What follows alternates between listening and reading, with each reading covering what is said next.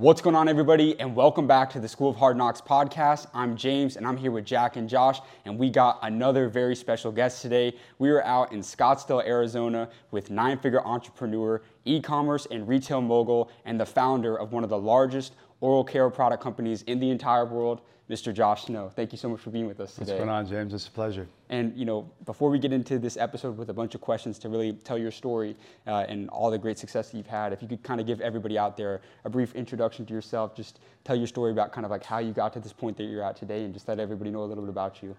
Absolutely. I grew up in West Phoenix, so born and raised in Arizona. Didn't have much money to our name. We very humble beginnings.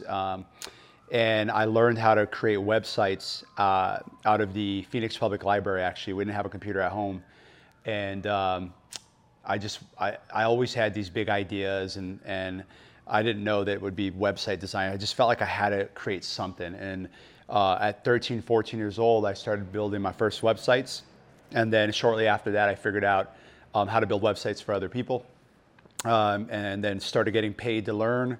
Then I needed to figure out how to drive traffic to those websites, and I didn't have any money, so I learned search engine optimization, how to rank those sites on Google, get more traffic, charge for those services, so getting paid to learn. Very fortunate and blessed to have been able to do that. And that was where I started as a teenager. And by 17, I was generating millions in sales for other people's products through affiliate marketing, through those websites that I was making, ranking on Google. And instead of just doing it for clients, I was still doing it for clients. I would build my own website. So I'd have my own side projects. And those side projects ended up being so successful that I sold my agency. And for the last 10 years, I've been building, scaling, and selling brands in all sorts of spaces. And now I spend a lot of time on the investor side as well. And I'm most known for Snow, which I started while I was undergoing jaw surgery and researching. Obviously the market's big. I was looking for something where all the odds were stacked against me, looking for a real big challenge because I had graduated university. I was building different businesses, first in my family, just a lot of exciting things, but I was looking for a really big challenge. So my whole life I've been an entrepreneur. I don't know anything else, but I didn't know that I was going to do this growing up. I wanted to be a doctor. Wow. So I want to kind of go back to when you're 13, 14 years old, getting ready to start those businesses though. Was it ingrained in you from a relative or a person, a mentor that you found? How did you know that you were going to start building businesses? Did you just want to seek problems and solutions? Really, what was that turning point like for you?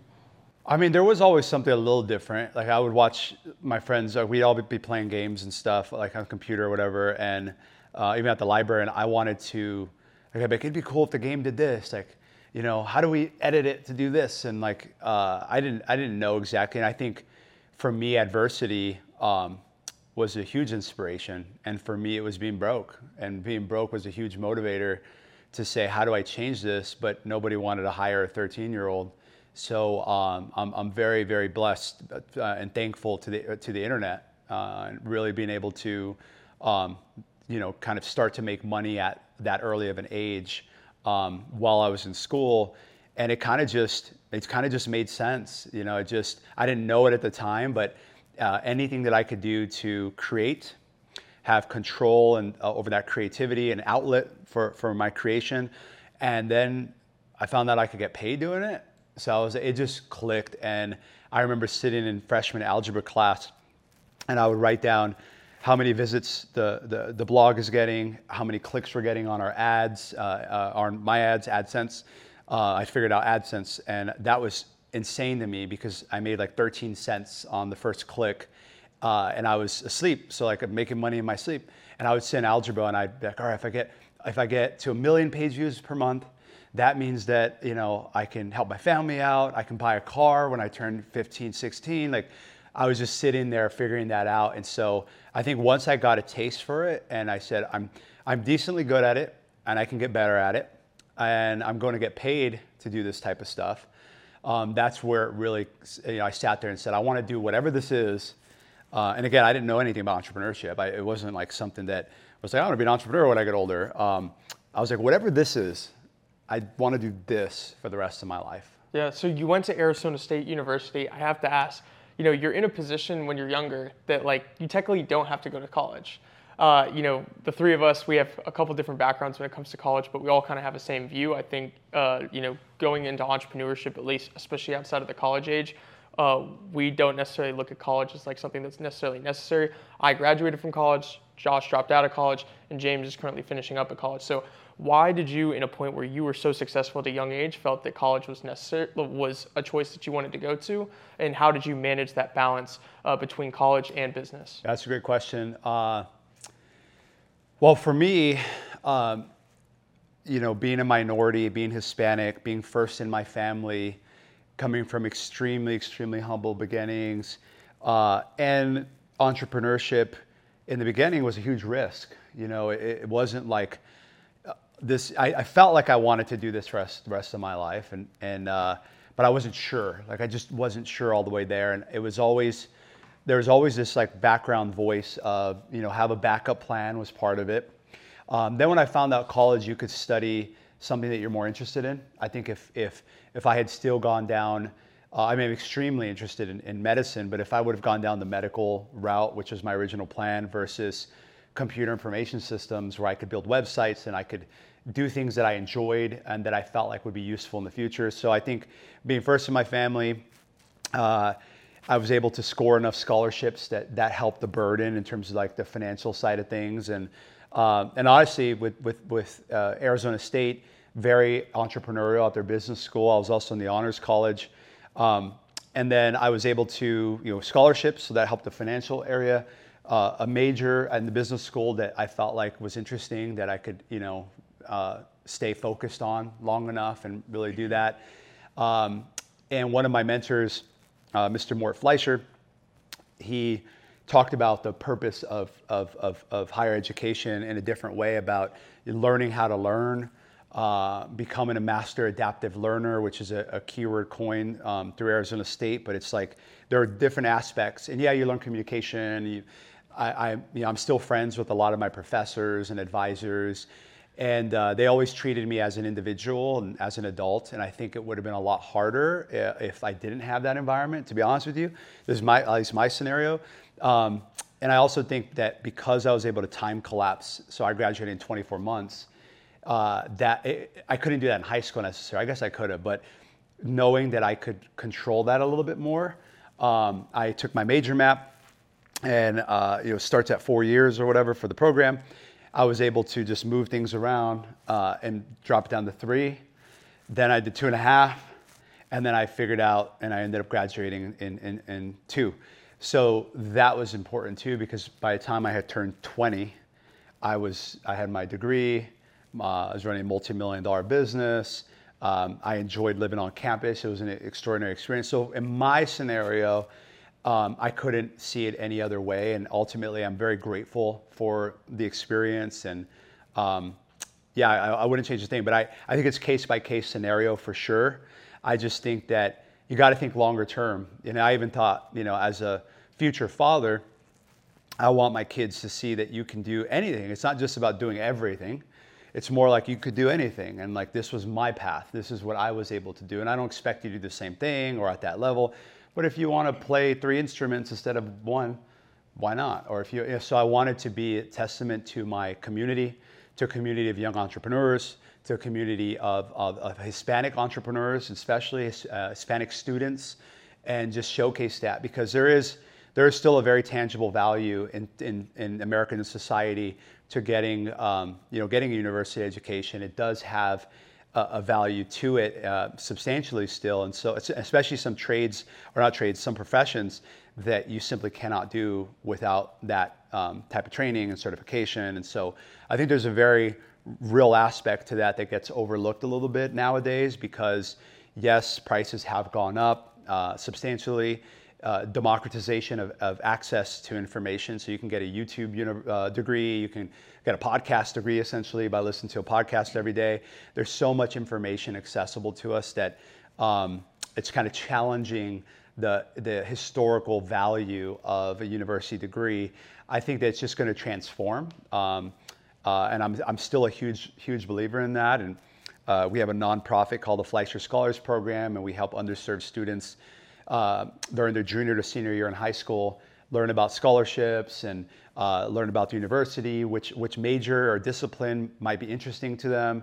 And there's really a strong value to that. I still think that the majority of people are going to benefit substantially from that education. Even if you end up doing something completely opposite of what you studied in school, you still learn a lot of those principles, and having to read books that, are this thick and they're, I'm running my business and I'm like, I can do this, or I can read Shakespeare volume 10 and write an essay on it, right? You're like, it's kind of tough, but honestly, it was a challenge too. I didn't want to back down. I'm all in, I'm all in or I'm out. And I was already in it. And it was a challenge to be like, could I take 22 credits a semester, which is what I did? Could I get straight A's? Could I run a multi-million-dollar business? Could I be involved on campus?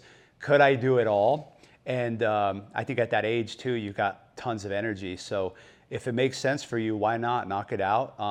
And if it doesn't, I think the financial implications are important, debt and things like that. But I still think that there's a ton of value in a university education. Absolutely. And I want you to actually bring us back to the early stages of Snow. How did you kind of come about finding the idea, coming about the product, and what did Snow look like back then compared to what it looks like today? Well, actually, this is where it started. I mean, it didn't look like this, but it was essentially the very same thing. It was close enough. And now we have sold well over 1 million units of this system, this teeth whitening kit. And it started from my own journey. I mean, I've been whitening my teeth since I was 13, when I started in business. And I'd go on eBay and buy these black market strips and all kinds of stuff on there. But then I ended up with really sensitive teeth as a result of it, because I was just experimenting all the time on my smile for whitening. So, and I tried everything, dentist whitening, which boom, fast results, but I just had trouble with the sensitivity. So I kind of started to give up on whitening my teeth. But then going through jaw surgery, I wanted to take my branding experience, my marketing experience, and take it to the Olympics. I think building a brand in many ways is the Olympics of entrepreneurship. Inventing the product. I'm a patented inventor now. We have multiple awards across every product, the entire line. But in the very beginning, it's me, my laptop. I'm figuring out, I know oral care is big. I know it's nearly impossible to break into, which at that time was a big part of the allure. Can I play the game on extreme difficulty, blindfolded with my left hand? And it was just that is interesting to me. And I was seeking an intensity and a level of difficulty that would keep me focused and get me up in the morning. Because even at that age, I was, 22? I was 2 years out of college. I had sold a couple of the companies that I was running at the time. And, I was doing what every 22-year-old boy wants to do. And, I bought a Lamborghini, bought a Ferrari. And this is a kid with 10 cents and the city bus, right? So for me, I'm just mind blown. But then sadly, I didn't know, I used to hear this all the time. Money doesn't buy happiness. I'm yeah, give it to me. It was just that was my response. They're I'd rather cry in my Ferrari. You don't want to cry in your Ferrari. It's much worse. It's much, much worse, because if you're at a level that you can afford that, where you should be able to feel comfortable, at least your shelter's covered, your food is covered, and you're crying in that Ferrari, there's something else going on. And so I just didn't know that. You don't know that until you get there. Yeah. And I think at 22, I started to, I actually was going through a bout of depression. I didn't know what it was at the time, burnout, which is really a form of depression. And that was my first real hit, because I went from sharing my entrepreneurship. I started at 13, 14. So for 7 years until I graduated, I was splitting school, which I was taking 22 credits a semester, with business and meeting clients and doing all this stuff. So it was the first time I could just go all in on business. And of course, that's what I did. So I went so hard for those years. And then I said, well, you got to sell a company. When you build something, you sell it. And so I sold the company. And now I'm okay, what do I do? Join a country club at 22?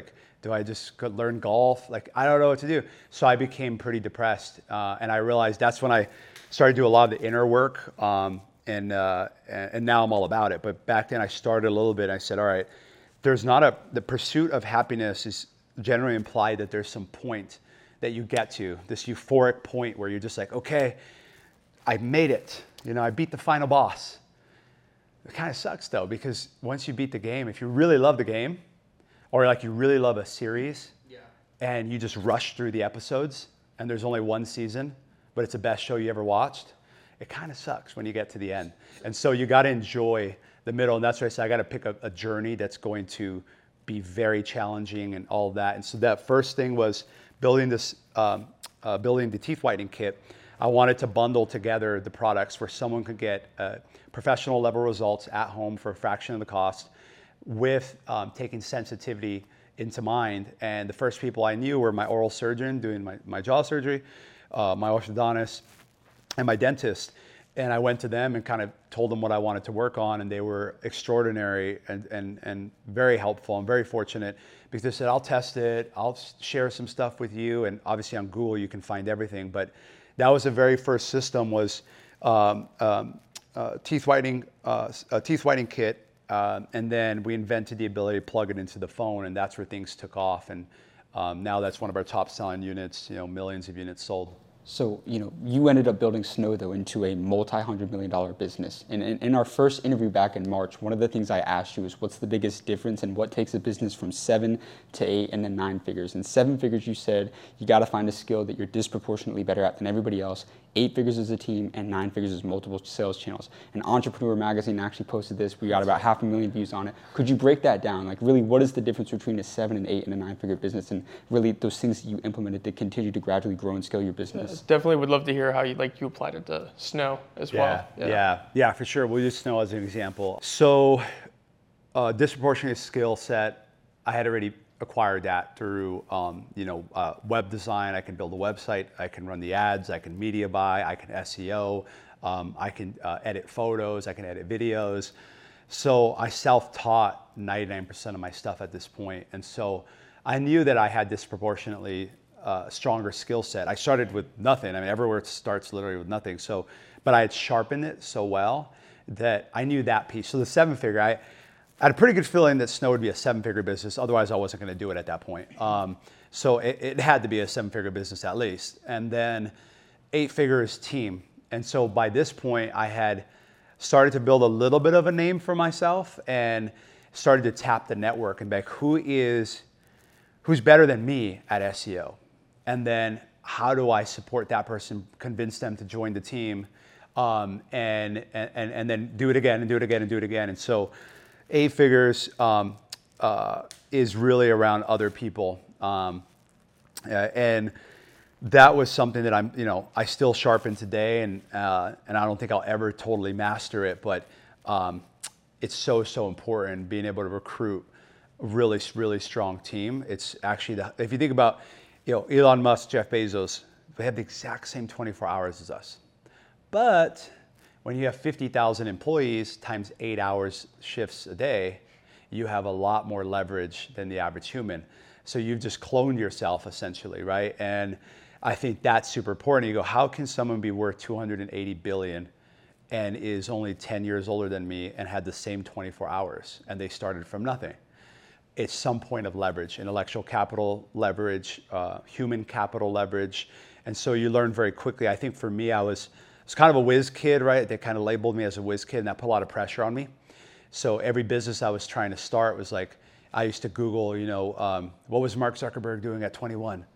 What was Bill Gates' net worth at 28? I was kind of, that comparison culture was huge, and I had to break up with that image and say, if I'm the smartest person in the room, and you hear us all the time, like, this is the wrong room to be in. You don't want to be the smartest person in the room. You want to listen 2 times more than you talk, especially earlier on. And there's this form that Naval Ravikant talks about that I really love, is there's 2 phases of your life, and you can dip between the 2. And sometimes you can do both of them simultaneously, which is exploration and exploitation. Exploitation sounds a little bad, but that's the word that's used. Exploration is, I'll meet you for coffee. And back in the day, you want to meet me for coffee, I'd do 5 coffee meetings in a row, 5 lunch meetings in a row. Like, I'd just do it all because I was exploring. Exploitation is like Marco Polo, they find silk, and then you build a business importing that silk. So exploration, as far as China, and then exploitation of what you've learned. And if you want to build something big, I've used this on podcasts before, and some people don't like it because it's an animal, but I said hunting elephants versus hunting rabbits. And you can take the analogy and do 500 variations of it. But if you want to hunt a rabbit, you can do it yourself, and you're going to feed yourself for a day. But if you want to hunt an elephant, right, you need a team. You need people to do that, right? I love that one, yo. Yes. So that's it. But that was team, right? So that was 8 figures. 9 figures is still team, right? You got it. That's got to be your biggest thing. I mean, I still spend today a disproportionate amount of time that people would expect on LinkedIn, and I'm poaching. I'm reaching out to people for paid consultations. So if we know that TikTok organic is going to be a really big deal for our business, like Snow, which brands are crushing it? So I download a spy tool. I look at brands that are crushing it. I search the brand name on LinkedIn. I click on their employees. I use tools like Rocket Reach, Contact Out, Signal Hire. It gives me their cell phone from their LinkedIn. And I shoot them a text. And I say, hey, James, I'm a huge fan. Let's say you're the director of social media at a soap brand. It doesn't have to be in our industry. Soap brand. But I know you're crushing it on TikTok because I can see through the spy tool. I can see how long you've been there, 2.5 years. And I can see on SimilarWeb, or I can see when the traffic spiked. I go, you know something. You might not be the guy or girl, but you probably know it was there because you've been there for that time period. So I reach out to them and I offer them some cash if they'll take it for some paid consulting. It's like, hey, I'm in a non-competitive space. Would love to chat with you for 30 minutes. I'm actually building my organic TikTok team right now for Snow or for Nala or one of my brands, and hop on the phone with them. And I'm very successful with it. And it's very simple messages, just like what I said. But I'll send that same message to 5 to 15 to 20 people, depending on how urgent it is. And that strategy helps me on the 8-figure side, which is team, very big focus on team. How do you find these people? That's why communication is so important. I remember watching the very first Steve Jobs presentation of the iPhone, 2007, June, announces the iPhone. And I watched that thing like 5 times. And I was like, I know one thing for sure, I'm buying an iPhone. I didn't just at that age and at that time. That was like the marketing 101 seminar, right? Where he was talking Man, he gets up there for 26 minutes or whatever, and just the way, the intonations, the tonality, just genius, man. The simplicity, the imagery, visuals, just a big iPhone, and then 32 gigabytes or whatever it was back then, right? And he could have been talking about anything, and I would have bought it. And that was a moment where I said, wow, I've got to learn how to do that. And so you read books like How to Win Friends, Influence People, Charisma on Command.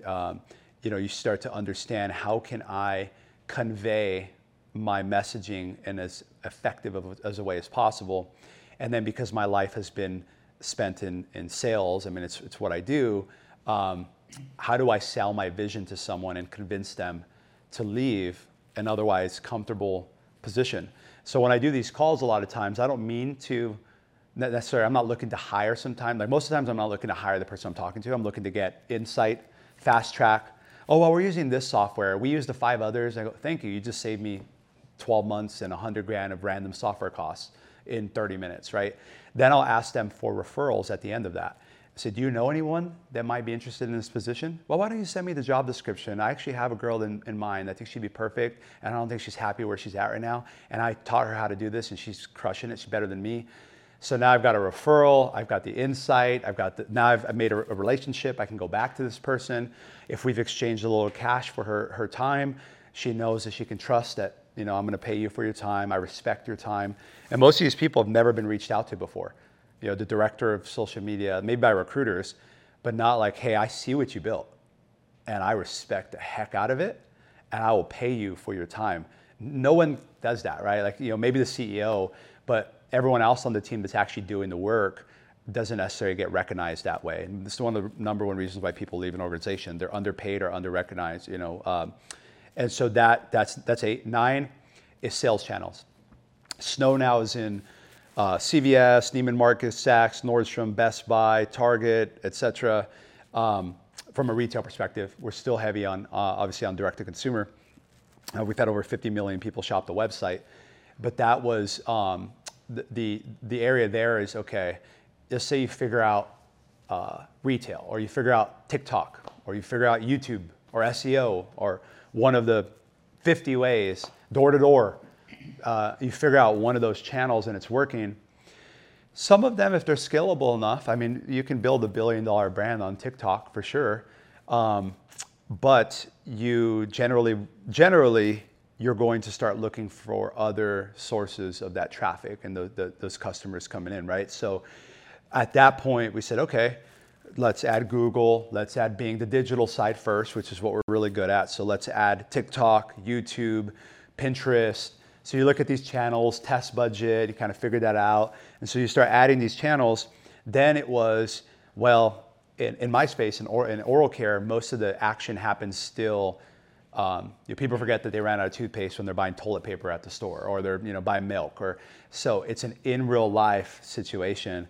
And so we wanted to meet the customers where they're at and kind of build a brand that way. And so that's where we started our retail push about 3.5, 4 years ago. And we've been adding some incredible partners, like we just launched in Nordstrom nationwide. And so we continue to add to that retail stack. But then there's wholesale. Then we started selling to dermatologists, spas, dentists. And you kind of figure out, you don't need them all necessarily, but you figure out which ones are worth it. And then you become super competitive. You hire in there, you do my LinkedIn trick. That's when you really kind of, all right, we're moving into TikTok. And so you line up everything to go into that. And I look at it, is it profitable and is it scalable? If it's not profitable, probably not worth doing, right? You got to change that. If it's not scalable, how far can you really go? And some things you might have to do, like PR is relatively scalable. But at the time, I remember when I was even still running some of the media buying for Snow, I could go in and I could edit the budget, and I would say, all right, let's spend 50 grand today and see at it 3 times return on ad spend or whatever. And all right, let's spend 100K. Oh, we broke it. And then go back down. And so some channels have the ability to scale massively. But eventually for a 9-figure business and beyond that, you're going to have, it's about distribution. It comes down to how do you get more distribution, even if you're in a B2B space, how do you get more of that, of what's working. And if you're really lucky, you find 1 or 2 that just really take the pie and you can build long-term there. But if it's digital, usually those things change, right? Like Instagram, at one point, you could go viral on Instagram. Very difficult to do today. TikTok has taken that as bait to get people addicted to the platform, and it works. Because now Instagram's on its monetization path. A social network makes money, or grows in 2 ways, 2 main ways in my opinion. One, adding more users. Everybody has a Facebook account. So you're not gonna add more users necessarily. The second one is you charge more for the rent, right? That's really the only way to do it if you think about attention as a digital real estate currency. Rent referring to as like ad costs and stuff like that. Yeah. Yeah, why not? You're right. You've got, let's say you own in the physical world, you own a plaza, and you can't build more buildings. Let's say you're tied up. Well, let's double the rent and see who moves out. No one's moved out, or if they did, we replaced them. Double it again. So that's what's happening, and now they're looking at WhatsApp ads. They bought Instagram, which is genius. They bought more plazas, right? But at some point, if you can't add more users, you got to make more money per user that's on there. And if you're a free advertising-based platform, the ads have to go up in price. So now you're competing against someone selling a Bugatti and you're selling a toothbrush. They can afford $100 grand to acquire that customer. They're going to figure it out until that point. But but there's TikTok and there's YouTube and there's Google and there's all these other channels. And it just depends on what you're selling, your brand. B2B is going to have LinkedIn, right? So it just depends on the platform. But these few platforms have network effects. And the people that create network effects are worth usually tens of billions. But and I'm not smart enough to do that. That's not my play. My play is to utilize those network effects to build a $1 billion business. I feel like, when someone's a new entrepreneur, they wear many hats, they're trying to figure out marketing, improve the product, they're wearing a bunch of hats. And now you're at a scale where you're at the 9-figure plus mark. What is your kind of day-to-day, and what is kind of your role now as like the CEO of a company? Very busy, but I wouldn't have it any other way. I absolutely love what I do. Even on the great days, the hard days, they're all the same to me at this point. But like we talked about, team's important. So I no longer am media buying, right? I'm no longer editing the website, designing the website. I'm heavily involved in product development, product innovation. I'm heavily involved in distribution and sales, branding, things like that. But I've been fortunate to hire some incredible team members and partners that do a lot of that day-to-day now, right? So on the Snow side, which allows me, my biggest principle about management with especially high-performing individuals is move to higher value work.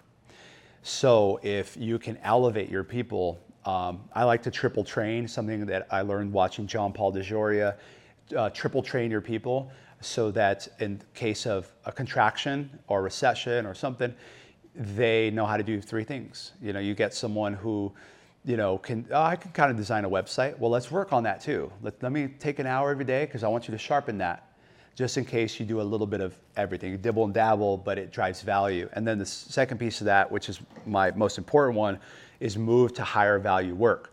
So if I can elevate my people to instead be doing manual data entry, let's say, and they can outsource that on Upwork, and now we can utilize their brain in a different facet, and it's higher value to the organization. And how do you quantify higher value? In my businesses, especially the branded businesses, it's brand equity and profitable sales, profitable growth, customer growth, whatever.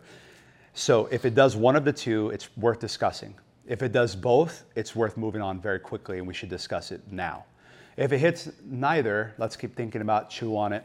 And so I give my people a ton of autonomy. Hire really great people and do your best to get out of their way.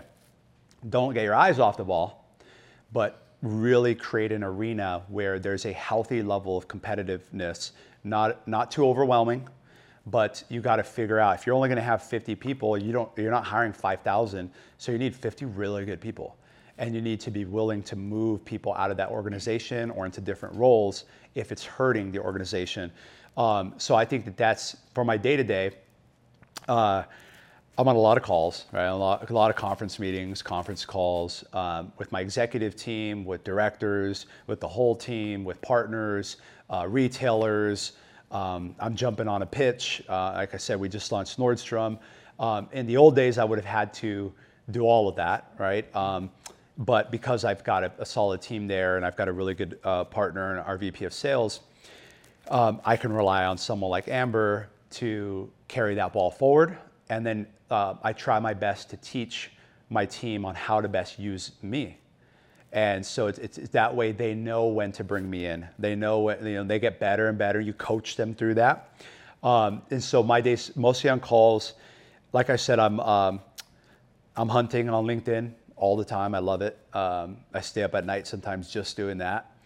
It's fascinating. It's everyone put their resume online. It's genius, and it allows me to go and find everybody, like people. It's amazing. So I do a lot of that. So recruiting is huge. Product development, product innovation, sales and distribution expansion. So those type of meetings, distributors, etc. Critical meetings. So if we're doing a price change or something that's going to impact the business materially, we're talking through that. And then I save a little bit of time for extra projects and things like that. And Snow is what I'm most known for. But I'm the founder and CEO of a couple other companies, particularly founder. And then I've got about 24 invested businesses in all kinds of industries. And then we've got our couple e-commerce brands. But Snow still takes up, let's say a 12-hour day. I would say it's probably 6 to 8 hours at least. Sometimes it's the full 12. It just depends on the day. And then I get a little bit of extra time to burn the midnight oil on some of the other businesses I'm working on, and then cross-pollinate. Snow's been successful as a result of me being able to bring in additional resources, and then I do charity work, spend time with my fiance and friends. Balance is important. Try to get active. Today I had a boxing class and a workout with my trainer. So try to do those things, mix it all in. And honestly, some days, some weeks, it's about seasons. You go through so many seasons in your life, and some seasons are more difficult than others. Some require a lot more commitment to work, and you're like, is this ever going to end? 12-hour days for 3 months in a row. Like, I don't know, this is a lot. But it changes, and you're in control of it. And I think right now I'm very busy because we've got some really exciting stuff. Snow is in a very, very interesting position. And it's the sport of business. It's like a game. And I'm at a really good part in the game. And it's kind of like chess too, and every move drastically changes the future of the game. And so I imagine myself like walking around in snow, like the old guy walking around in New York City, and he's playing 4 games at once or 6 games at once. He's not actively, like if you were running 4 marathons at once in separate states, you couldn't do that. But because the game allows you to sit down, analyze the board, make that move, get up, move to the next one, analyze the board, move it. It's like the guys who do the Rubik's Cube. They look at it for a little bit and then bam. Yeah. And so that's kind of what I'm doing all day is Slack. I mean, it looks different. It's not that, but it's Slack, it's phone calls, I'm texting. I'm always moving. People see me on a plane sometimes, and it happens often, and they'll be like, what do you do? And it's not just because they want to know what I do, but they see me cranking away on, I was flying back from Italy and I was just on one, and I was just ripping through so much work. Probably went through like 5,000 emails. All my Slack was updated, 1,000 text messages updated. I'm always behind, but you got to just prioritize. That's what it comes down to. So I spend the morning and the night before prioritizing as best as I can what's going to move the needle. And I try to stay as focused as I can. And then I hire incredible people, get out of their way, support them. We work together on alignment. And that way I don't have to babysit them, because I'm the worst micromanager in that aspect. I really don't like to do that. So it's better for me to spend a little more time finding someone that I'm not going to have to do that with. And I make it very clear that their job is to do what they do best. And we want to get to mastery. If you're here to just clock in, clock out, knowing that the team's going to eat you alive. Like, that's just not what we do. It's a very competitive, healthy competitive, but growth-focused environment. It's a growth environment. So you got to create that. As the founder, as the CEO, or as the leader, you set the tone. And so if you set the tone as like, learn how to utilize Josh in the best way. Don't go to him and say, where's the stapler? Or like, where's this email, right? If you don't, train your team, they're not going to know how to utilize you, and they're going to think you're useless. So you've got to train them and say, this is what I'm really good at. This is what I'm struggling with. This is what I need your help with. I need your accountability here, and I'll help you here. And then I think it comes down to that communication of getting accountability and buy-in from them and saying, James, do you really think this is possible? Yes. Okay. How long do you think something like this would take? So leading with questions, doing your best to do that. So that way you're not just bulldozing, which I'm guilty of, just bulldozing, like not even gonna go the other route, we're just going there. So hold on tight, strap in, give me 20 minutes, and then I'll leave you alone. But you gotta train your team to do that. Otherwise you will continue to be bogged down. Yeah, absolutely. I in our couple talks with you that our team has had with you, a big thing that we love talking to you about is, influencing, marketing as a creator, different things. I think the creator economy is one of the biggest industries that is happening right now and set forward for the future. I'd love to give your take, especially as someone that is, the CEO on the product side. You probably work with a ton of influencers with your product night and day. I would love to hear from you from your perspective, like where do you see the creator economy going?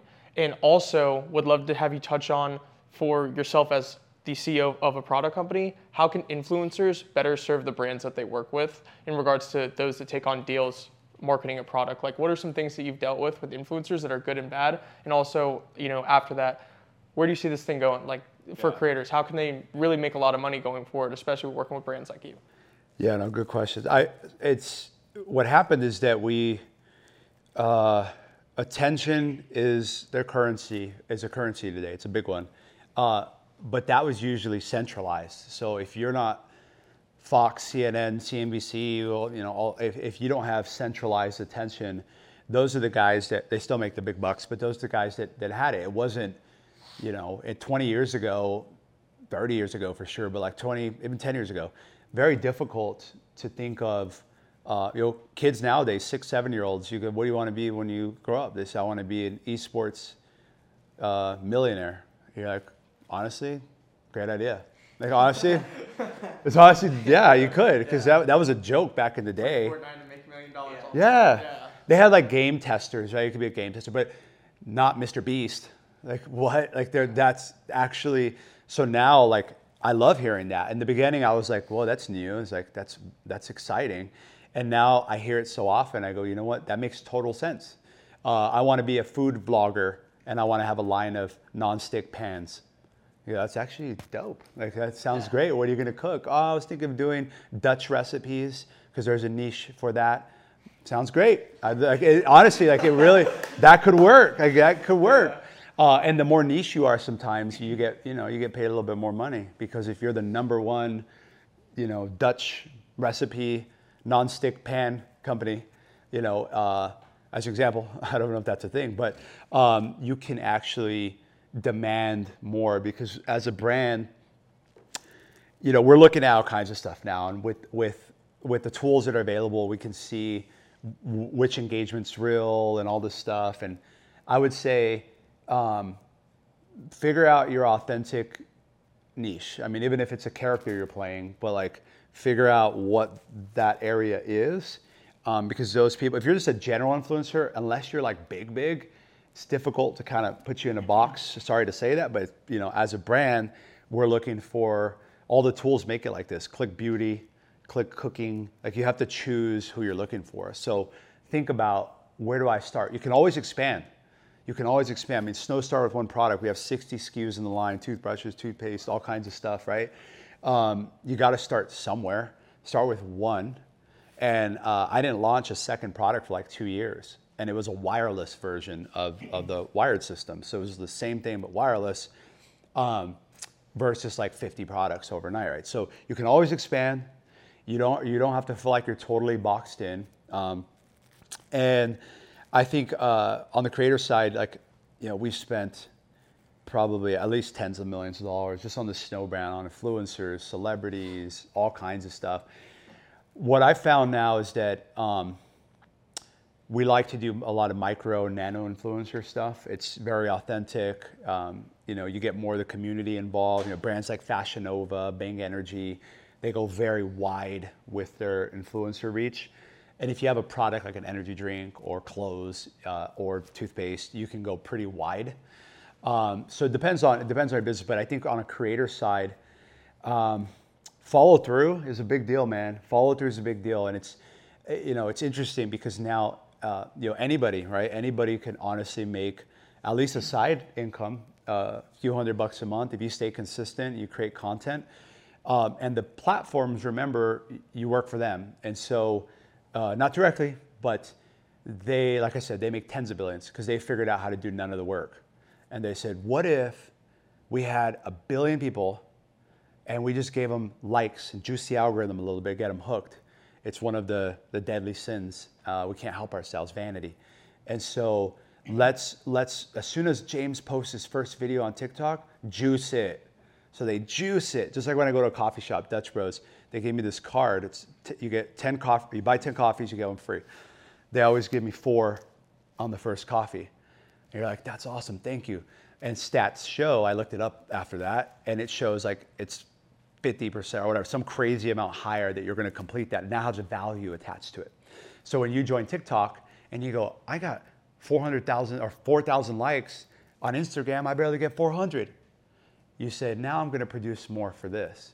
So they exchange engagement and what it feels like to be engaged with online to not pay you for the content, essentially, right? So you got to understand that. And so it's important to be consistent, follow through. I mean, if we get at this point, any influencer doesn't follow through, they're out. I mean, it's not good. And word gets out after a while. There's so many people that, it's hard to police everyone, but we certainly won't work with you again if you don't follow through. And I think that's been our biggest issue is communication, because they become business people overnight, right? Like you have a video go viral, then you got some brand deals come into your inbox, and then you're like asking your brother or sister, be my manager, and like respond to this email on Gmail. And back in the days, 2014, 2015, it was Wild West on Instagram still, and even the celebrities were managing their own Instagram. It wasn't on the menu. It was like, you got to talk to them directly. I don't know if they're going to do that. But that was when Instagram was, their algorithm was on fire, and now it's TikTok and YouTube Shorts and other stuff. And Instagram's still crushing it, but that's how it works. And so I think from a creator perspective, I think it's beautiful. It's decentralized and democratized the value of the currency, which is attention, and you can be an attention dealer.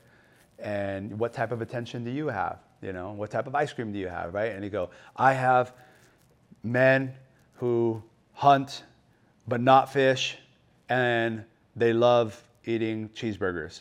Like you could really, and you're like, oh, that's actually, you got a lot of people there you can sell ads to, right? So it's beautiful, because instead of just going to one big TV network and just running an ad on the TV and hoping that enough people see it, like if you sold something to just older women, like it's very difficult to reach the audience, or men who are unemployed for more than 6 months. Like how would you really target those people, right? So I think creators, it's only going to go up from here.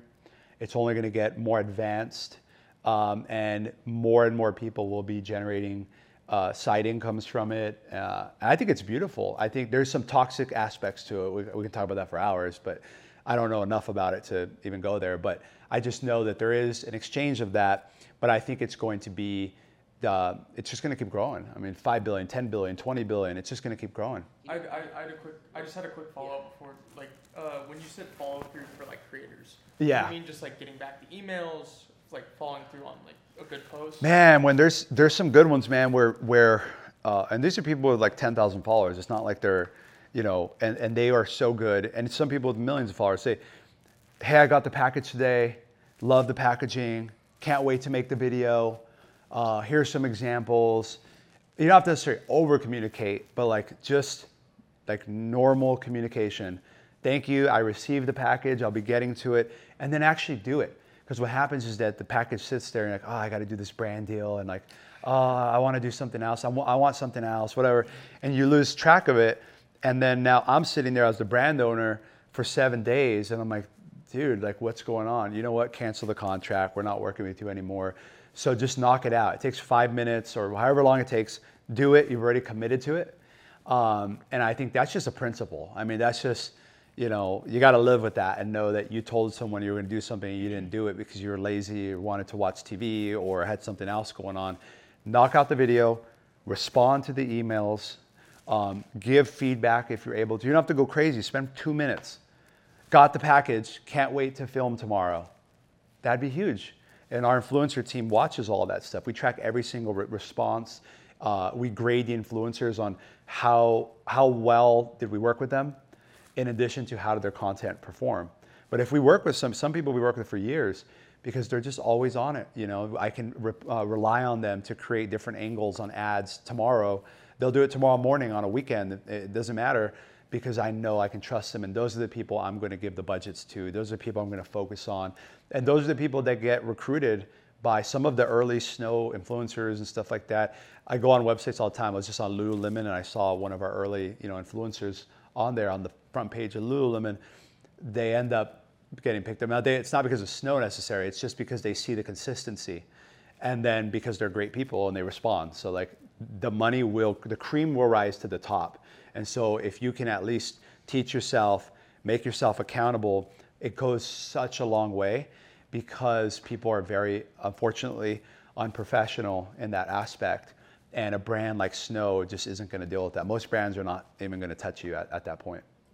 Yeah, so I actually kind of want to talk to James and Jack about this one. Where one of my biggest, so from a creator's point of view, right? I'd say one of my biggest gripes of like being the creator and working with brands is I feel like we both, if we have the end goal of like we want to make the best video possible, and I feel like for a lot of brands, I feel like the most successful brand deals that we do are when they give us creative freedom. Like, so obviously they give us the end result, but they give us the creative freedom to actually make the best video possible for them. And whereas you work with some brands and they will be very policing, like, oh, like, no, like we got to have it this way. And I think there's certain frameworks that you should like obviously follow, like within the brand guidelines and everything, but I feel like as a creator, you know what's going to work best for your particular audience. And sometimes brands will try to put their own intentions, and it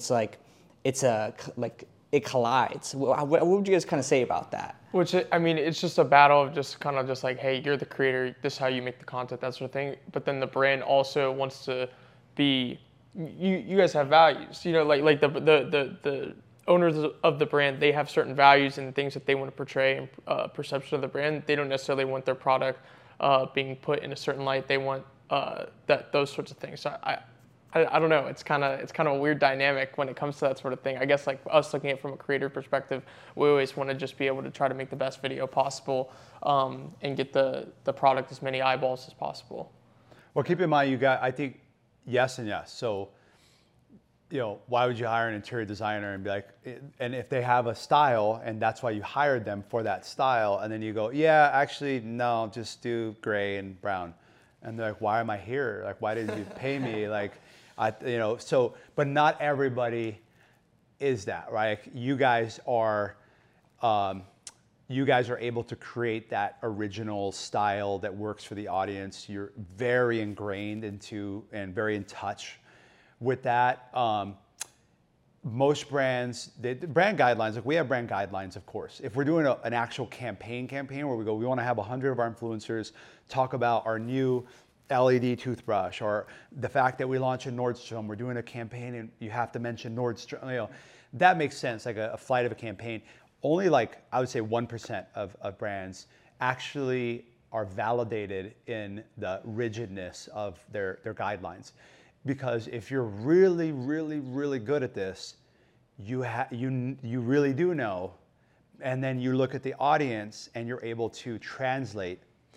No one really does that, right? So, you know, I could sit here and do that. We could sit here and talk about it, like, yes, but most brands aren't doing that. Most teams aren't doing that. Every brand has an ego. Everyone has something to say, and there's this fear of the unknown. What if they create a video that, you know, it gets 100 million views, but they were wearing a blue shirt instead of a yellow one. Remember, we love yellow? And you're like, that doesn't make any sense. You're telling me you're going to be mad because it went viral and it has so most brands, I would say, are invalidated in that approach. It's simply a power struggle, and it's a clash of I know better than you, and it's a little bit of elitism as well, of like, don't you dare, you follow these guidelines, unless they have like a fully scaled out program where they have to have, you know, McDonald's has to have a way to make the burger. You know, like you can't, you do it how you want to do it today. Like, that's not going to work, right? That's not going to work. So there is a balance, right? Yeah, 100%. You know, they're not looking for innovation necessarily. Innovation comes from the top in an organization like that. So not everybody's like that, but I would say, why would you, man, some of our most successful campaigns with 100 million views, you never would have thought that it would work. Like if internally, it wouldn't have gotten approved. Like you never would have thought that would be the thing that worked. And I think that you miss out, to your point, on the magic of the creator and someone that's put a lot of work in creating this audience organically, like you guys have. You have to know what works because that is your business. Like that's what you do.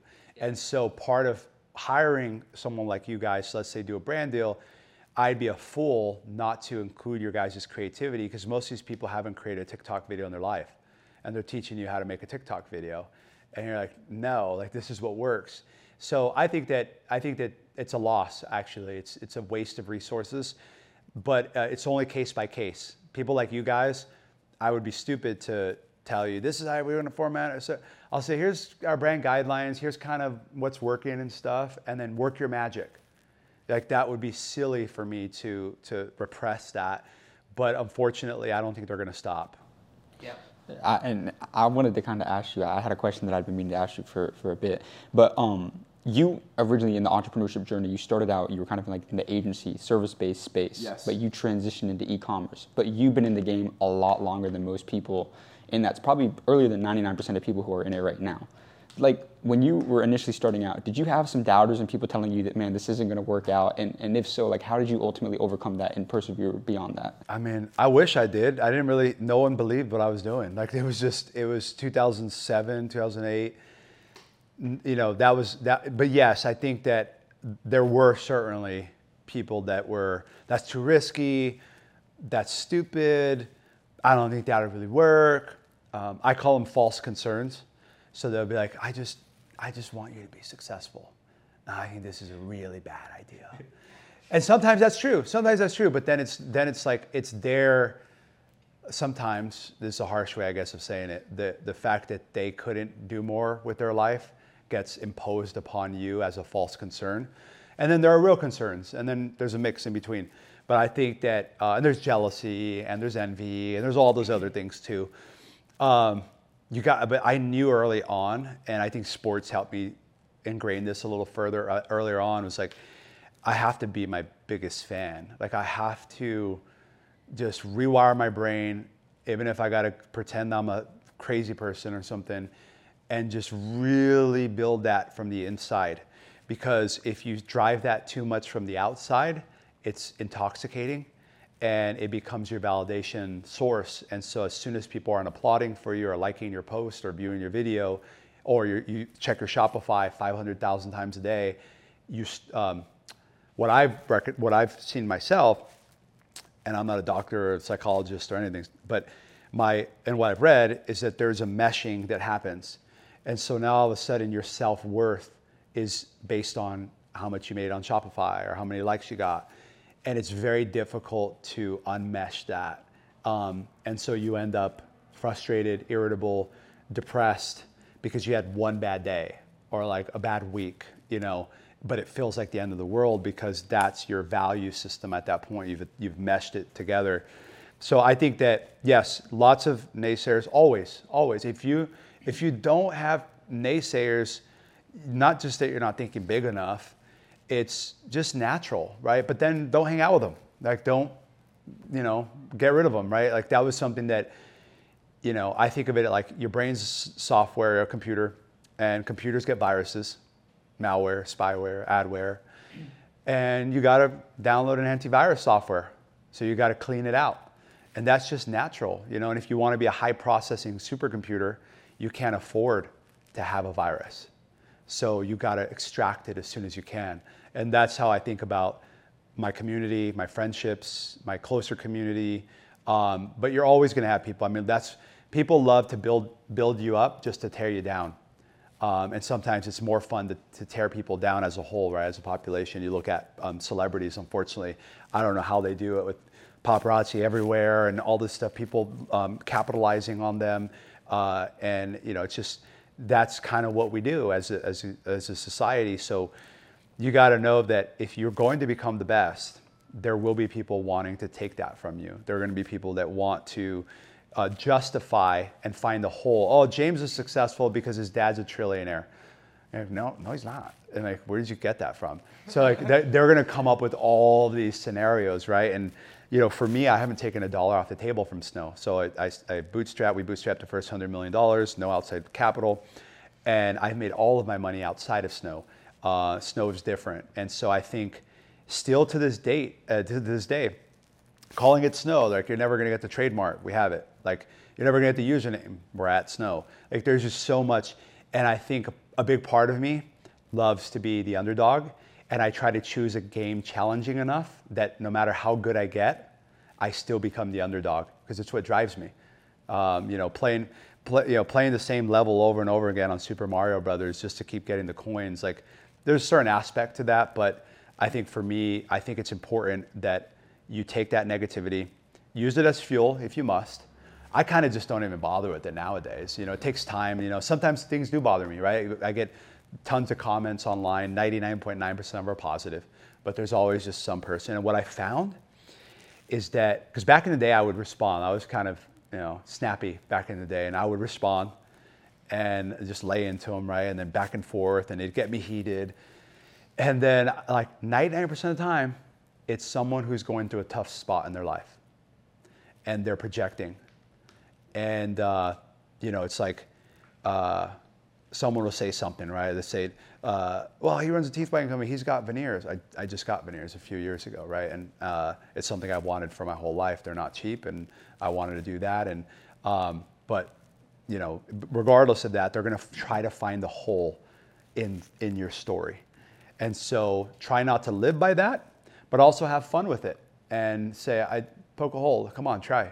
And if you find the hole, thank you. Now I know where to fill that. And so I think the naysayers were heavy, and they're not going to go anywhere. And I probably have very little, but compared to when no one knew me, I certainly probably have more of those. But I find that it's just people going through a tough time. Like 99% of the time, someone's going through a tough time, and I've been there. You're going through depression, they're going through a divorce, they just got cheated on, their business partner cheated on them, something happened in their life, and they're just keyboard warring online, right? And I had one follow-up to that, and I think that something that's not talked enough about is that failure it's inevitable for entrepreneurs, especially if you're not coming from a lot of money. And you brought up earlier how adversity was actually something that fueled you. And one of the things I love about guys like Elon Musk is that they're constantly failing their way forward. But I would say a lot of entrepreneurs in today's world, they'll fail, they'll take some punches, and they'll start to question if they're in the right industry, should they quit, jump from one thing to the other. For an entrepreneur who is going through that storm right now, what would be your advice to them? Like how, when you're faced with setbacks, big challenges, even at the highest level, how do you address those challenges, and what's your advice to someone going through the storm right now? Take a deep look. Get out a piece of paper. I like these sketchbooks, and big paper. Get a nice pen or whatever, and write down everything that's on your mind. What's bothering you? So and so didn't get me the invoice. Whatever. Just write down stuff on the left side, and on the right side, do a little bit of vision boarding. A little bit. Do depending on how big the storm is. If like in a real storm, the clarity when you're driving is far, so you've got to look a little closer. So you look 3 months from now, what would be cool? Well, I wish it'd be cool if I wasn't working 16 hours a day, 8 days a week. Like insane, right?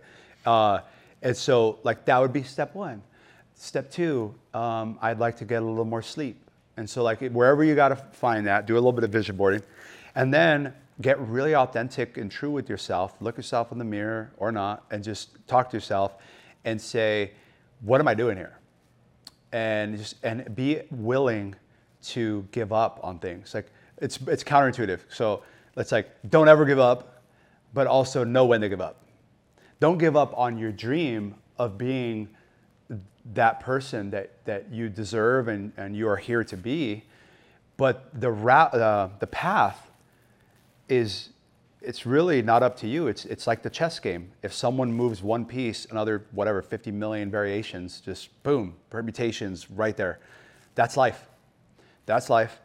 But I would say if you're in a storm right now, take a look at it. What's bothering you? My business partner sucks. We're not making enough profit. This isn't enough to help pay my bills. Okay, now we know that. Write it all down. What would it look like in 6 months if things change? Well, then, I would get rid of my business partner. I would add one more product, kind of write those things down. And then get really true to yourself and say, maybe I need to sell this business. Maybe it's reached its shelf life. Maybe I'm not just looking at shiny objects and the grass is greener. I really believe that I can do something else. If it's paying your bills, then you're going to have to moonlight, and you're going to have to do both until you have the risk enough, to jump over. But that's kind of contrary, because most people will say, don't give up, etc. And I say that too. Don't give up on yourself. Don't give up on your journey. Don't give up on what is in front of you. No. But be willing to go a different route. And sometimes I meet young entrepreneurs and they go, this is going to be my $1 billion company. It could be. But I've had 25 companies before I even started this one 8 years ago. So it's and now I've got another 25. It doesn't matter. Ultimately it doesn't matter. So I would say, have that conversation, be willing to pivot, be willing to sell the business, be willing to move things around. Ultimately, you got to take care of yourself because you're racing a marathon. And if you're not taking care of yourself, you're going to fall to the floor in exhaustion. So be willing to have that tough conversation with yourself, your wife, your husband, your friend, your cousin, and say, hey, you know what? I'm just throwing this out there. I'm not giving up just yet, but what if I sold this thing, took 20 grand off the table, used 5 of that to start something that I really know is going to have longer legs. I'm going to be able to get that passion back. Otherwise, so once you have the conversation, you go, I can't do that. Well, then you've got to do what I do in some of these businesses. When you make $0, take $0 off the table in a brand like Snow, you have to fall in love with your business like every few weeks. And you have to find something, a challenge, in my case, like finding a new challenge, a new Rubik's Cube to unlock. That's exciting to me, right? So retail, wow, I've never done that before. What if we were in Nordstrom, Neiman Marcus, and Saks, which we are today? That'd be interesting as an oral care brand. So that challenge woke me up in the morning. Just like when I was a kid and I got a new video game, I'd wake up at 5 a.m. to play it. It's all I could think about, dream about, and get up. Not every day is gonna be like that, because most things in business kind of suck in terms of what you have to go through. It's not easy at all. But you gotta fall in love with the hard work. Decide if you're gonna sell this thing, stop doing it potentially if you can't sell it. Say, what if I just stop doing it? Because I only got 24 hours in a day, opportunity cost, maybe I could do something else, or maybe make a plan. Like with me on the agency side, I didn't know that I was going to go into brand building and now investing in all these different areas, real estate and all. I didn't know that, but I could see that there was potentially a shelf life on, I wanted to take that to the next level. And so I started prepping, and it wasn't overnight, but I knew that I was not enjoying what I was doing as much as I was enjoying my moonlight time. And I could see my team members weren't enjoying it as much either. They wanted to work on the side projects that we were building. I said, okay, well, we've got 6 months, 12 months, however long it takes.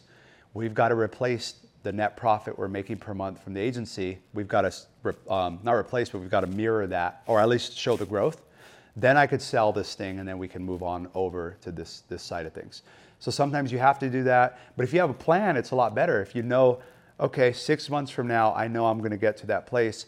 Clarity then comes through progress. And so then you got to get to work and just get one thing done, then the next thing done. But the problem is that people around you, if they love you, they're not going to want you to quit because they believe in you, and they don't want that for you. And sometimes that's bad, because then you end up doing something that you run a business that's never going to make more than $200,000 a year, and you spend 10 years doing that. Still a great success. You can make 200 grand a year, but what if you did something else? Like, you're never going to get that time back. So you got to have that discussion with yourself. And the world's in a weird place right now. We're in a recession. We're not in a recession. I can tell you things are really expensive now, and it's kind of crazy. And people have this angst inside of them. And so I think it's a beautiful time. It's the creative destruction. It's a transformative time. And that's not to play light. I mean, I grew up in those situations, so I know how difficult it is to worry about what am I going to eat next? Where am I going to live next? Not downplaying that at all, but just kind of tell yourself. I wish I could go back and tell myself that everything is going to be okay. Everything that I want and I'm looking for, I'm going to get, and just kind of focus. And I did spend a lot of time on businesses that I probably shouldn't have, but I wouldn't have any other way. I'm here today, and I think that was part of the journey. So look at it that way. Zoom out a little bit, take a little breather, and be willing to part with something that maybe isn't giving you that energy, and really think through it, because it's not a shiny object syndrome is a real thing. So something new is always going to look better than something that's difficult at the moment, because our nature is to, if something's uncomfortable, change it. Like, it's risk. Like, we naturally are that way as animals. Like, that's what we're doing. So what happens is that we start to, and the smarter you are, the more you can visualize your failure just as much as your success. And once you start to visualize your failure, that sticks a little bit more, because we are fear-based, reactionary mammals. So like, we're gonna stick to the fear more than we are to the success. Almost like an overthinker. An overthinker, for sure. You're gonna think of 50 ways you're gonna fail. There's 50 ways I could die right now. Like, we can sit here and talk to them, but what use is that? You know, give yourself a little bit of a pity party, and then say, all right, 20 minutes, I'm gonna cry, and I'm gonna be mad and sad, and then 20 minutes, I'm going to be happy and start writing stuff down and start to move that. Because if you're in a state of depression or a state of stagnancy and you're burnt out because things haven't changed, and just know that even recessions only last 1 to 4 years. And most of them are 1 to 2. So it's a season. And this is the season that you're in, and decide, is this the championship you want to win, or is just this Michael Jordan playing golf? So you got to figure out what aspect of that is there to you. And I can tell you, it takes the same amount of time to build a $100 million business than it does to build a $1 million business or a $10 million business, let's say. It can, right? At 5 years, let's say, and someone at 5 years will hit the 1 million mark, and someone could hit 100 million. Timing has a lot to do with things. So if you have a business that's outdated and it's going down, figure out a way to sell it. But look at your time. You're a character in the game. How can I upgrade my character? Put some armor. What do I need to do for my character? What do I need to read? And then go back in and say, all right, this is my plan.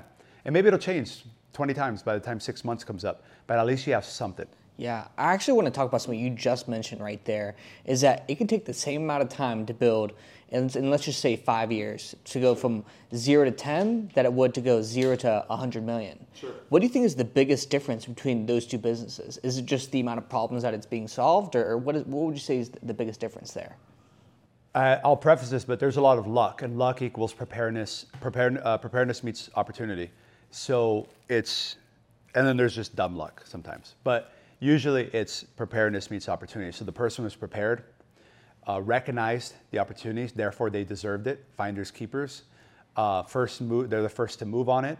My buddy Howie, for example, is one of the first to move on e-cigs, and built a $1 billion exit. Very successful, nice guy, love him to death, and first to move, right? And that guy creates his own luck, and so he stays prepared.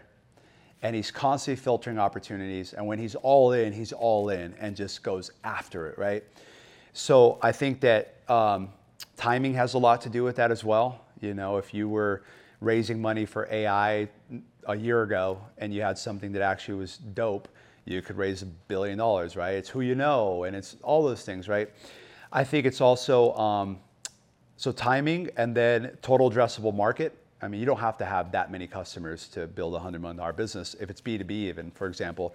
But there's a company yesterday at our awards ceremony. They do roofing supplies, and they have 4,000 roofers and roofing companies they sell supplies to. They were from 8 million to 550 million in 10 years. Wow. And it's like, who would have thought, so it's all over the place. Every business can be a $100 million business. I mean, essentially, right? If the addressable market's large enough or it's growing to be large enough. So I think the product or service you choose is important as well. So if you're doing like book write, I'm going to do a book writing service for vets who are 71 years old only, that live in Alabama once, but now live in Arizona. And I'm not taking any other client. And you're like, well, okay, go for it, right? Start there. You can always expand. Fine. But if you're choosing something that's got a large enough addressable market, and I think addressable market is not just the size of the market, it's addressable, which means that you have a service that is that much better. You have to be substantially better usually than, even if you have a cleaning service, you've got to be substantially better, or however that looks, service-wise, communication, whatever. Or you have to have some innovation that drives price down, right? So you've invented a way to make things cost 10 times less, and now you're offering that to a large market. So when we look at those success stories across the board, right, from AI to vital proteins, collagen, great timing, Kurt's phenomenal, genius. But they pivoted early on. So I think you have to create your own luck by spotting the opportunities, creating those opportunities. Think 2 years out of who you want to be and start acting that way now. So you go, all right, 2 years from now, how does Josh walk 2 years from now? How do I talk? How do I sit? What do I do? Am I wearing a hat? Am I not? You figure all those things out and you go, I'm just going to start doing it tomorrow. And I'm going to tell people that's what I do. And so you kind of have to manifest to a certain degree because people will help you then. But I think the big differentiator is timing, addressable market, and then is the product or service, GoPro. nuts, right? Like when that happened, there's nothing like it. It's crazy. The drone companies, everybody bought a drone at some point, but the general population, the early adopter crowd is kind of waned out, and you don't see so many people walking around with, or anyone walking around with an Oculus Rift on their head. So it's like, there's a balance, right? I bought the Google Glass for $2,000 when it first came out, and the thing gave me headaches. It almost exploded on my head. It was so hot in my temples. And I put it back on eBay. Like I sold it because it was just, and that was a long time ago. But you kind of have to figure that out, right? So it's like there are these trends, but you don't want to mistake. I learned this from Jason at 37 Signals from Basecamp. To identify the signals from the noise. And so that takes time. That takes wisdom, which comes from experience, yours and other people's. And so one of the best ways to learn from other people's is to listen to content like this, reading books and consuming that rich content so that you don't have to touch the hot stove too many times. And you just kind of know where that is. Then you can create your own luck better and better. So I wanted to ask you, so a couple months ago, I saw you on a podcast, and in a clip you were asked, like, what would you say are some of those like top skills that you think entrepreneurs should learn in today's world? And the main thing that you talked about was learning how to communicate. But I feel like a lot of people hear that and they're like, oh, it's you go have conversations and all that. But actually, like, what has been the significance of learning how to master communication? And for people that may struggle with building those interpersonal skills and relationships with other people, like, what advice would you give to them? How did you master communication? If you're not really good at it initially, which I wasn't, I mean, I had everything that you see today, I'm still learning. Like it's right now, work in progress, right? But one, there are a ton of channels on YouTube to learn these things. I love stand-up comedy, I always have. But to be able to walk into a room of strangers, I could never do it. I mean, I admire them so much. To be able to make a crowd of strangers laugh and ride that wave and control that room and just, it's incredible. It's incredible. And I'm talking about, like when I was in Nashville, I just popped into a place and they had stand-up comedy, and it's beautiful, improv, right? And so even if that's like, and I get it, like you don't have to be the best at it, but then you have to find someone who's a little bit better than you at it, and you partner with them, or you pay them for some coaching, or you read their book, or, and you study it and find your own flavor, because there's tons of ways to communicate. I mean, you guys are mastering the communication of distilling business content in a edutainment, fun, viral way, right? That's communication. It's translation and it's communication, it's distillation, it's a little bit more than that. But at least if you can convey yourself in a way that's effective enough for you to perhaps find some of those people, mentors, partners, employees that are a little bit more gifted from the front at it, and gifted in the sense that maybe they worked on a little bit more, maybe they enjoy it a little bit more. And if that's not your sauce, that's okay ultimately, but just you should still get better, because things don't get easier, but you can get better, and they look easier and feel easier. And one of my mentors told me one day, if you stay focused and you keep improving yourself and you stay vulnerable and you ask those questions, and you're going to get better and better. You're definitely going to get better. Like you're not going to get worse. So you're definitely going to get better. But I'm not great at everything. I'm great at a few things that I'm disproportionately, comparatively in my markets, better than who's out there. That's enough for me to then team up with other people, and we admire simultaneously each other's skill sets, and be like, dude, you're so good at writing. Like I'm like 50% at your level, and you're just growing every week. But now I don't have to focus on that as much. I can support you, but now I can focus on programming. And then you're like, you're so good at programming. Like, you're so fast. How'd you figure that out? And then you build a team. Right? You build a clubhouse, and you say, you're going to do this. I'm going to do this. I'm going to do this. But you got to kind of dabble and see if you're good at things. You don't know until you really give it a shot.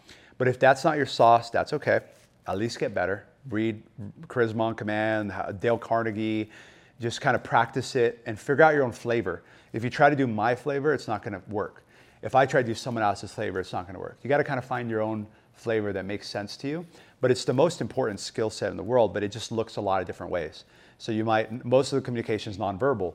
So maybe you get better at your posture, and maybe you ask questions better. You're like, I don't want to talk. I don't want to talk for more than 10% of the conversation. Well, then you better ask some really good questions. And they're going to leave and go, I really like that guy. And you're like, I literally talked for 3 minutes out of 3 hours. And that's another way to do it, right? There's also digital communication. So emails, getting better at writing emails, following up, that's part of communication. Remembering people's birthdays, remembering their kids' names, remembering their wife or husband's name, their partner's names. Those are all very strategic, but they're also just nice things. You become a person that's nice to be around.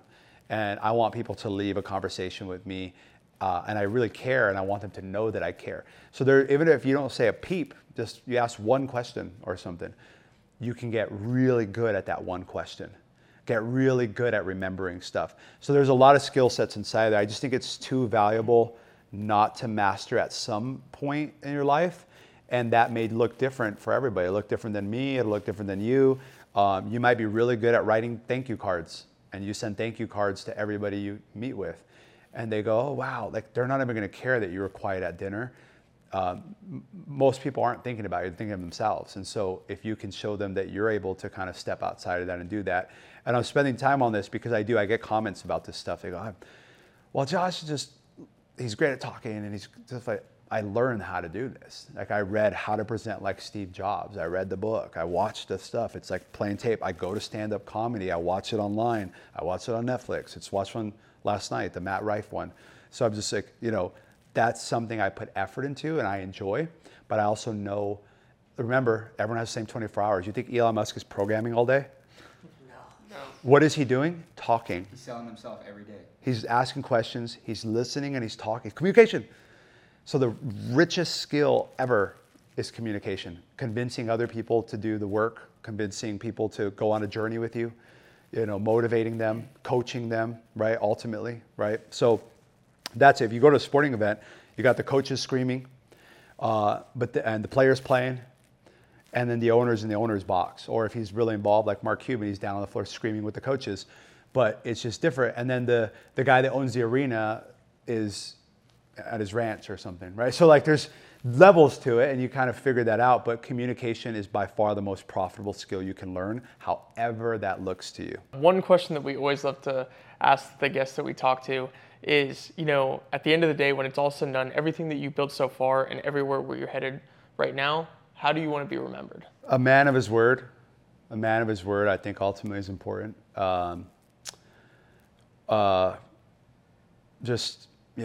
Leaving the conversation with the guy, I felt inspired, or I laughed, or I felt heard, or whatever. Just that's all. I want that was a great guy or a good guy. I've been fortunate to have some amazing men and women in my life as mentors, and that's what I think about them. I think and some that have passed. I'm like, damn, that was a great dude, or like she was awesome. Like, just want to hang out with that person, and just they're smart, or they have experience, or all this stuff, but just being a good person, man. I think that's ultimately, I'm just on a mission to become a better man, a better partner, a better leader, and try to give back as much as I can, and just have that balance. You've got one life here, and I want to take advantage of it as best as I can. And I think I was put on this earth to do more than just serve myself. I love to serve others. And so I'll probably spend the latter half of my life definitely doing even more of that, because there's nothing like it. So I would say servitude, man of his word, hard worker for sure. I think that's definitely undisputed. Great father, great husband, a great friend, great leader, as I mentioned. That'd be awesome, And we like to end these off just by kind of asking our guests, but like if you could leave the younger generation with one last message, just a couple maybe guiding principles to really create and build a successful life. Like you became a 9-figure entrepreneur at a relatively early age, and a lot of people would aspire to do that. For somebody looking up to you right now and trying to, if you could give them just a couple guiding principles. Give yourself grace. Give yourself grace. You can't solve the world's problems in an afternoon. It's just not going to happen. And as soon as you do, there'll be another batch of problems. So give yourself grace. everything you want, you will manifest and you will do it. And if you're willing to work hard and stay persistent at it, and you follow some of these principles, you're going to at least be an awesome person, and you're gonna be able to look in the mirror and say, you know what, I followed through, and I'm doing the best that I can. And some days are bad days. Some seasons are more difficult and tough, and some seem like you hit the lottery and they're never going to end. And I think that it's just important to take care of yourself, give yourself grace. Mental health is now thankfully being talked about in a much broader fashion. And be willing to ask for help. You don't have to have all the answers. You don't have to do it all yourself. This isn't the last business that you're going to run. You don't have to sell this one for $1 billion. Sell it for $1 million. Take that $1 million and then sell the next one for $6 million. And then take that one and sell it for $60 million. And and then you realize after $1 million, it doesn't matter. Once you can live wherever you want to live, eat what you want to eat, and you've got any car or transportation taking from point A to point B, what it comes down to, and I've got some friends that are incredibly successful financially, everything. And they've told me directly, if you don't do the work along the way, you're going to have a lot of work to do at this destination. And so, okay, you sell a company for $100 million, but you haven't taken care of yourself along the way. The body keeps score, and you're going to have to pay for that. So I would say, take care of your mental health. Build a supportive community, even if it's just digital. Like you're like, I don't have anyone right now. Okay, create your own, mastermind essentially with YouTube. These are the channels I'm subscribing to. These are the pages I'm following. Do a detox. What am I watching? Which podcasts am I listening to? Is this adding value to my life? Now, don't get me wrong. I like to have fun. So, listen to a murder mystery podcast, for an hour, and then mix it up. It doesn't have to all be serious stuff, but take care of your mental health, because your brain is a supercomputer. It's the most fascinating thing in the world. But even computers get viruses, and you've got to detox and be willing to do that, and do it every 3 months and be like, what's adding value? Oh, I spent 3 hours on Snapchat every day this week. That's probably not good. No wonder why I feel depressed and down about my progress, is because I'm allowing myself to be drowned in the intoxication of consumerism and these things. They're successful for a reason. They're addictive hooks. And so you want to be a producer more than a consumer. And if you can focus in production, what does that mean? Write a blog post. I don't know. Make a video.